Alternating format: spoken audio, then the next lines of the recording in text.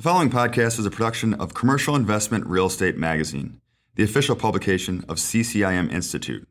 For more on the latest trends, best practices, and continuing education in all areas of the industry, visit our website at ccim.com and sign up for our education e-newsletter. Support for Commercial Investment Real Estate Podcast comes from RE/MAX Commercial. The RE/MAX Commercial Global Network can help you adapt to changing markets, evolve with new technology, and maximize your investments across all property types. Go commercial with confidence. For more information, visit www.remaxcommercial.com.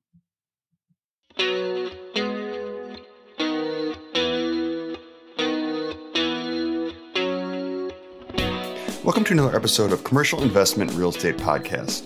I'm Nicholas Leiter, Senior Content Editor of the magazine. In this episode, I spoke with Martha Payton, Managing Director and Global Head of Real Assets Research at Aegon Asset Management. She joins the podcast to provide context to all the discussion of inflation. Long considered a hedge against inflation, commercial real estate continues to face challenges in the face of COVID-19 and war in Ukraine. But opportunities are available in all property sectors for smart, knowledgeable investors.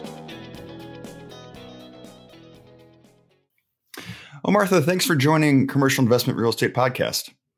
I'm very happy to be here, and thanks for the invitation. And, obviously in commercial real estate, it is often promoted as an inflation hedge. And while we've heard plenty about inflation recently, do you see this approach as an actual attraction for investment in commercial real estate right now? Nick, what's really interesting is that the identity of commercial real estate as an inflation hedge really starts to grab headlines when inflation starts to jump. So I think it's very much expected, very rational and logical that investors are asking that question again. Is it really an inflation hedge? Now, what investors tell us when we ask them in surveys about why they're interested in commercial real estate, the number one attraction is its diversifying power. And I don't think that has changed now. Inflation hedging potential is also on the list of what they're attracted to. And I think that's why you're probably hearing a whole lot about that in recent weeks. Is that, not to ask about the Econ 101 of it, but, what makes it such an attractive spot to put investments in a period where inflation is a worry? Well, I to go into the real estate part of that question rather than the inflation part of the question, there's one way of looking at it where an investor can look at historical performance and can look at the empirical analysis. Has the real estate investment class beat inflation historically? Has it done it all the time, over all time periods, or most of the time? So you can look at it as strictly an analysis of historical data. And when you do that, you come away feeling pretty good that real estate is an inflation hedge. But if you're a more curious investor, you're going to think about why. And you're going to look for the structural characteristics of the asset class that underpin its capacity to serve as an inflation hedge.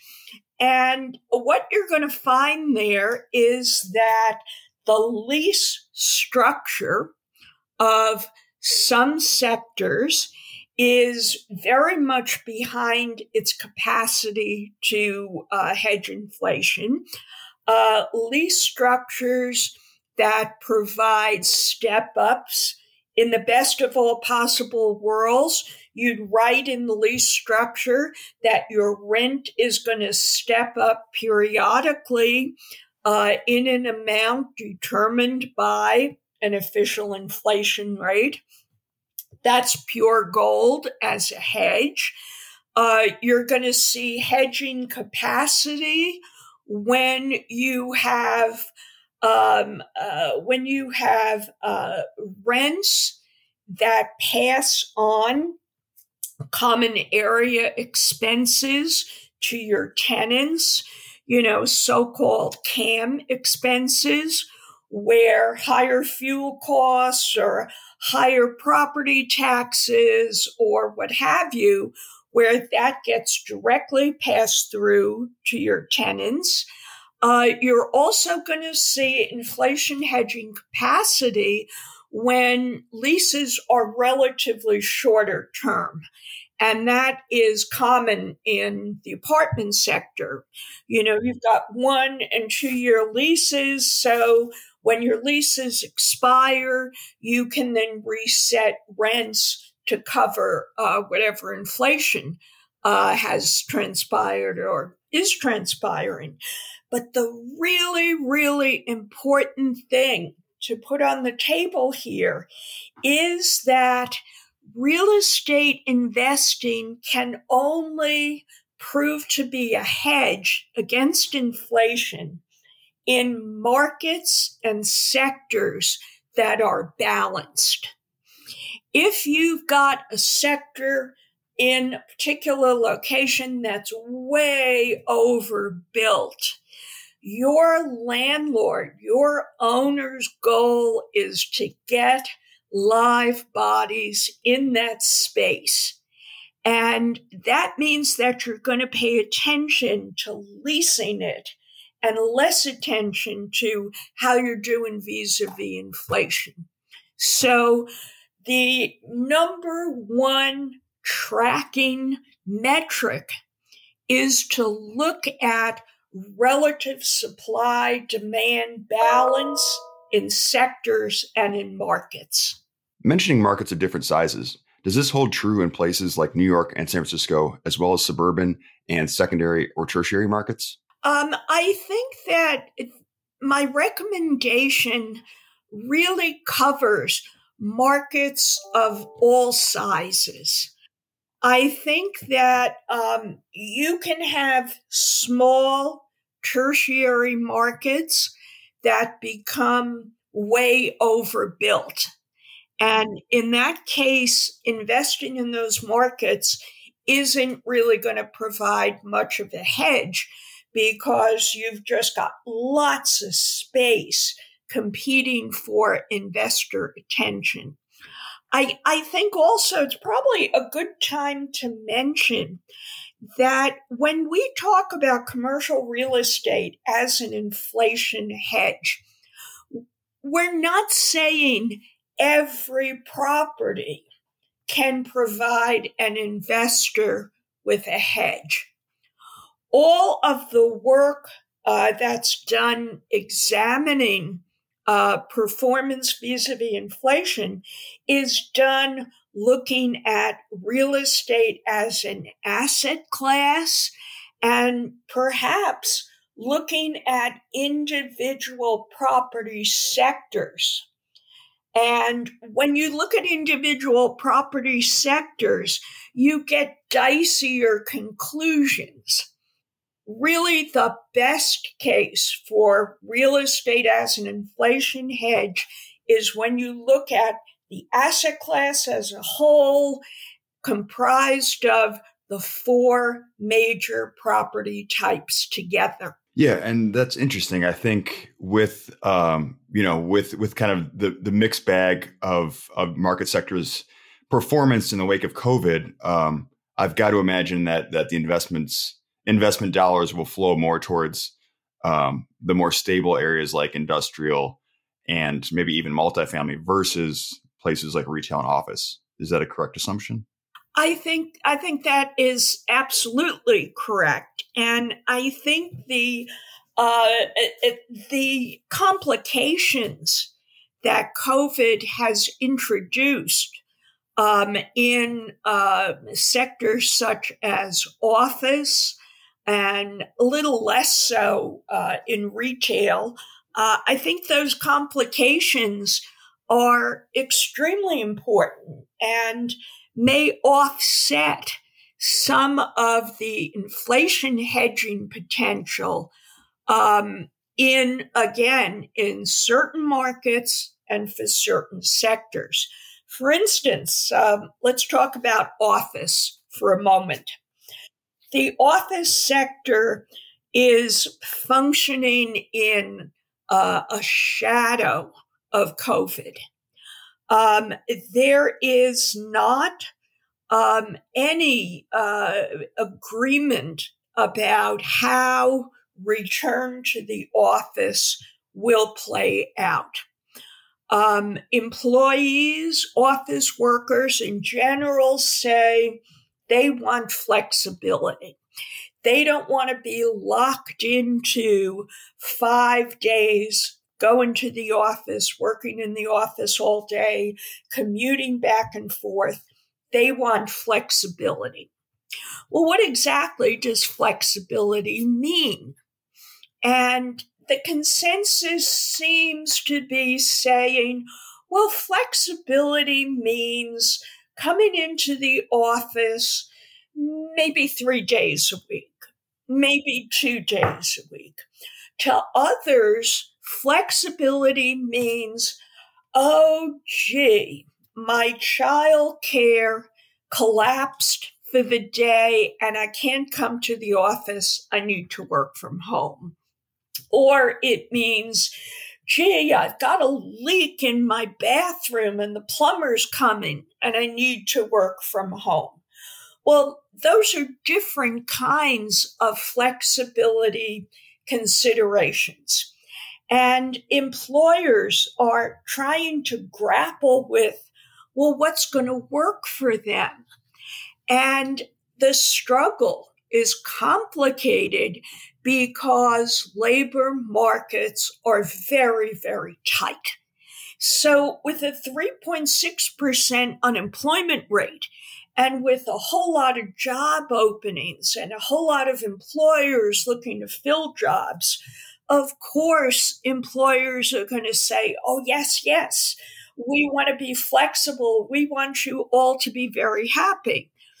Well, what happens when the unemployment rate's 5% and the labor market is not as tight as it is now? Will the challenges of providing this flexibility, will that still be on the radar screen of something that employers are looking to do? Or will they adopt a policy of, gee, folks, we want you to be happy, but you really need to be here? So I think that challenge creates a shadow over the valuation and the desirability of office as an investment. And there's another shadow and another complication that's related to climate change, environmental considerations. As we move toward committing to net zero carbon activities in the years ahead, 2040, 2050, the question is, what do you do with office space that would need major, major investment dollars to retrofit it to a net zero environment? So investors in office have to grapple with both of these uncertainties. And in this environment, if you ask the question, well, do you believe office investments are inflation hedges? You're going to get a lot of footnotes, a lot of but. Maybe if I go to high quality, newer office that has very high environmental characteristics, maybe that's an inflation hedge. And maybe it is. But as a sector as a whole, there's a whole lot of other stuff that's on the table now for consideration. In pointing out things like climate change and complications related to COVID, you're raising some serious questions for investors in office. Will these things push some investors to other markets? Having to be that much more discerning with office assets that might leave some unanswered questions. Oh, I think we're definitely seeing preferences shift from the office sector to the industrial sector, from the retail sector to both industrial multifamily. And I think that is very much a response to, to investors considering all of these ancillary structural challenges. And you mentioned previously that looking at investments as an inflation hedge, the potential investment areas with shorter leases are more appealing. So you can kind of build in increases every so often. Is that one reason to give multifamily an extra look? I think that is one reason, but the other reason is that supply of multifamily is very tight, particularly when you look at more affordable B quality garden apartment style multifamily, which is very appealing to renters who can't afford new, expensive downtown high-rises with lots of amenities. So multifamily, the apartment sector, is attractive because of its supply-demand characteristics, as well as its shorter leases and capacity to provide an inflation hedge. Yeah, that's interesting. That it seems like the sector, like you said, we're all aware of the shortage in affordable housing. So there's kind of a built-in demand that that investor is going to recognize immediately. And with other sectors with longer average leases, like office is multi-year, 5-year, 10-year leases. Is that something that may change if inflation becomes a longer term consideration?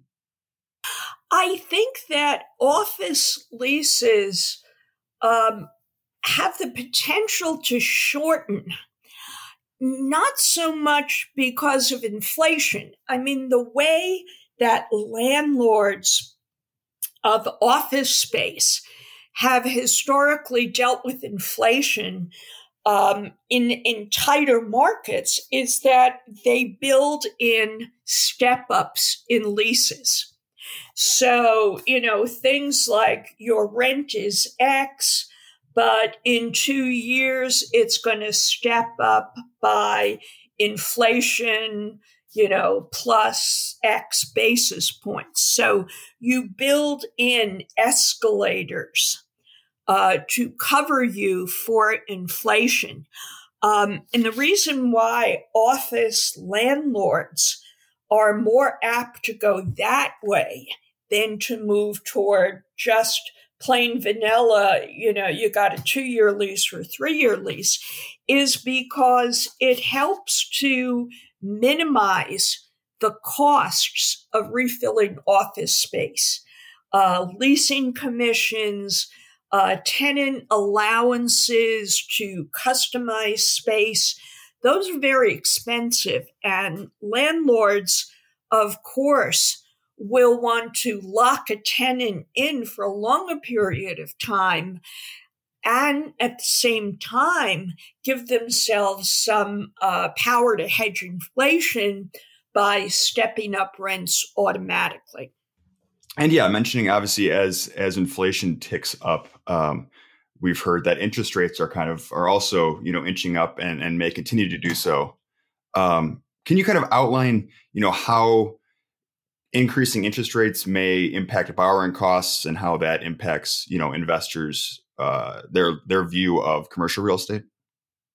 Well, when you look at recent data, and what I look at is the Commercial Mortgage Alert publication that now comes out of Green Street. In mid-May, the spread on commercial mortgages did increase a little bit, but only a little bit. I think that, what you need to look at is that underlying treasury rate, right? Because in commercial mortgage borrowing, a spread is put on top of the treasury rate, and the treasury rate has gone up quite a bit. The 10-year treasury is hovering just under 3%. But since the beginning of COVID, it's gone up quite a bit. I mean, it was for a time not only under 2%, but it was also under 1%. So, yes, borrowers are now facing higher borrowing rates. But it shouldn't be a surprise. The COVID period of extremely accommodative monetary policy has been historically unprecedented. So in no way should borrowers have expected that a 1.5% 10-year treasury was going to be around for the long run.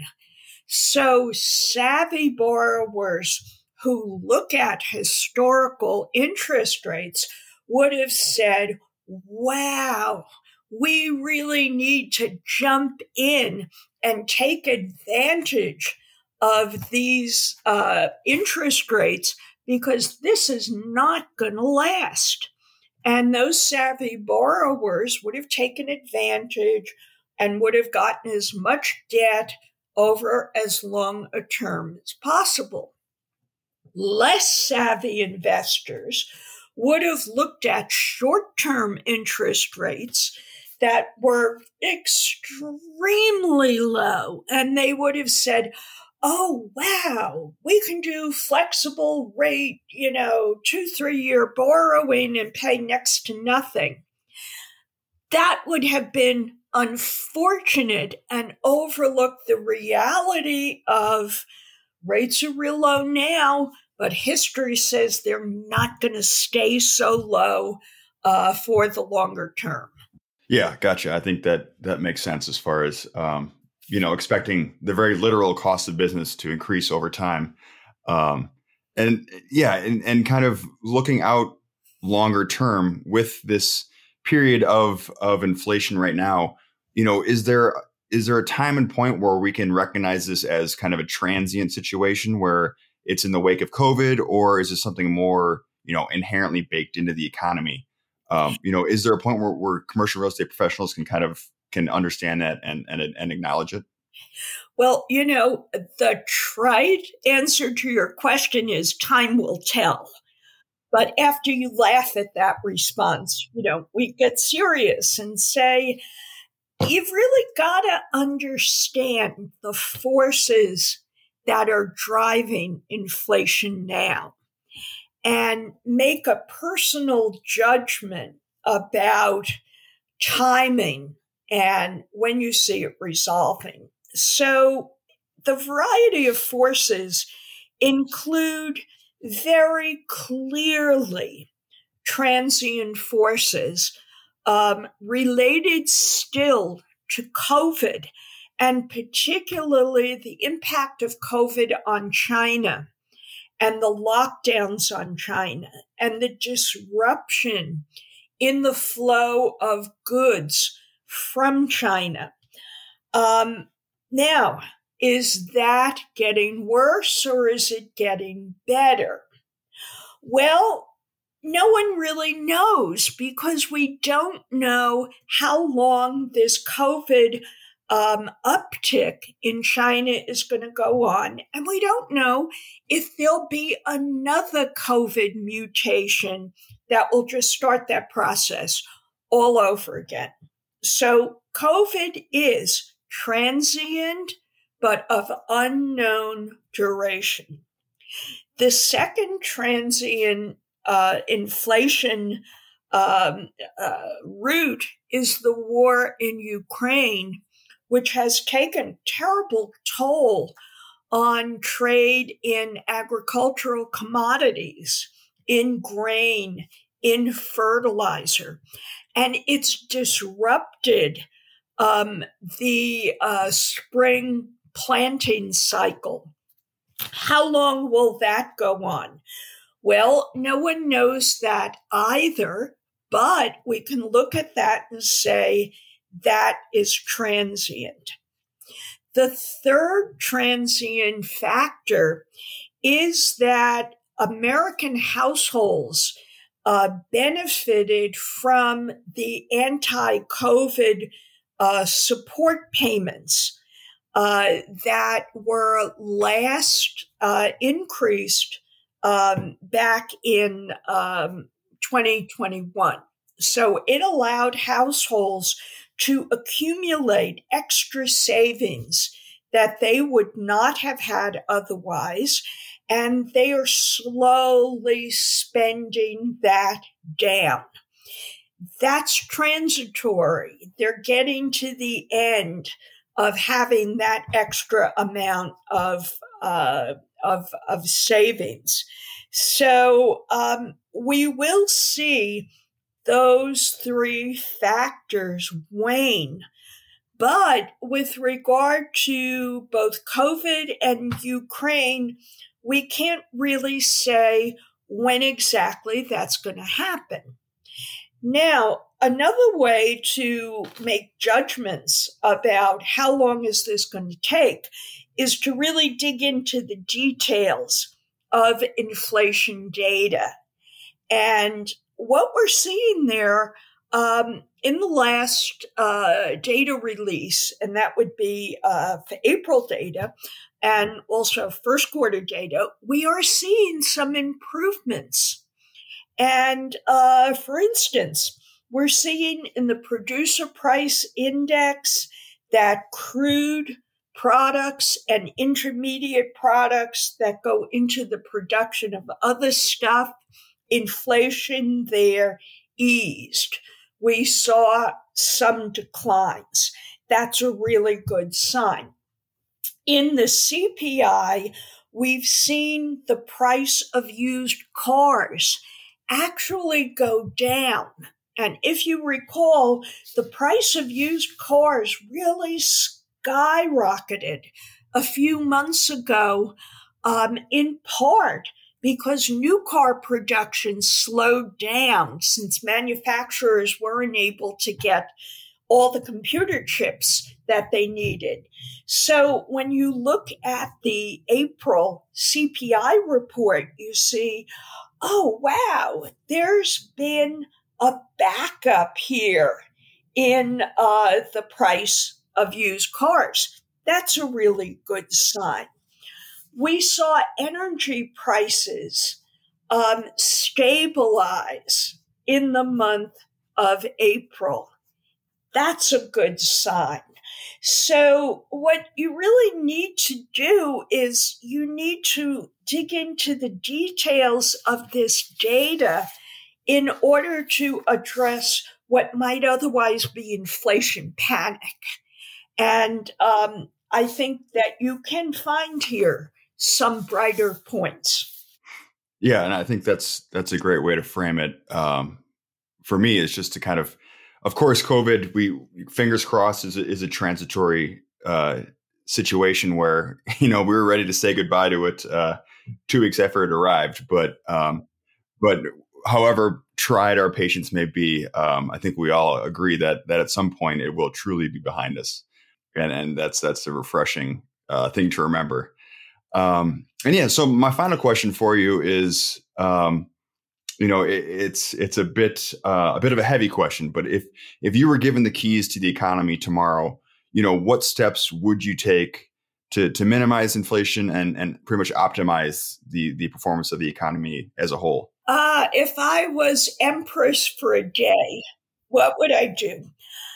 Well, I think that it's really important that we have confidence in the Federal Reserve. I think that the Federal Reserve has responded very well to the situation. I think that the chairman has made very reasonable comments, and I think that policymakers, politicians, the media would serve the public interest if they expressed and bolstered confidence in the Fed.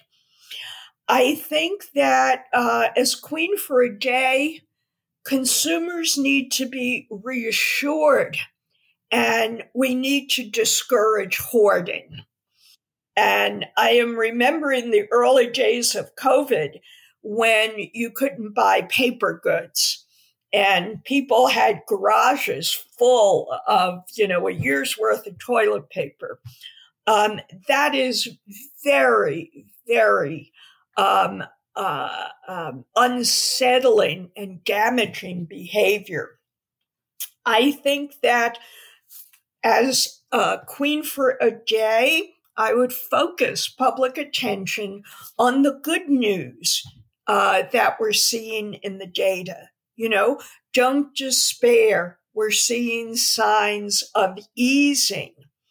And I think that policymakers have been at least partly successful in bolstering confidence and discouraging consumers from freaking out, because what we're seeing in surveys of consumers is that they're really unhappy now, but they do see that longer term, this will resolve itself.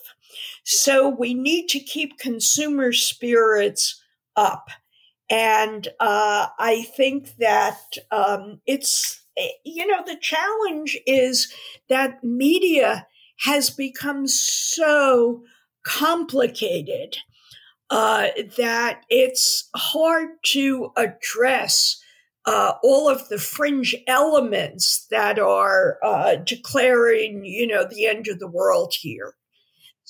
So again, the queen for a day would say, have confidence, better times are ahead. Yeah. And I think that's a great place to wrap up.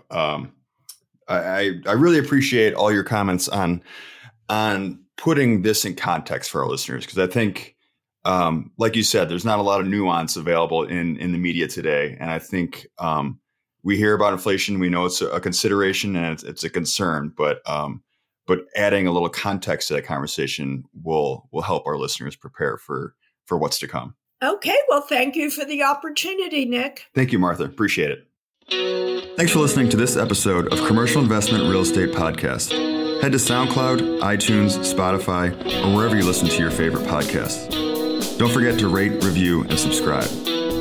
Join us next month for a brand new episode of Commercial Investment Real Estate Podcast, featuring another leading figure from the world of commercial real estate.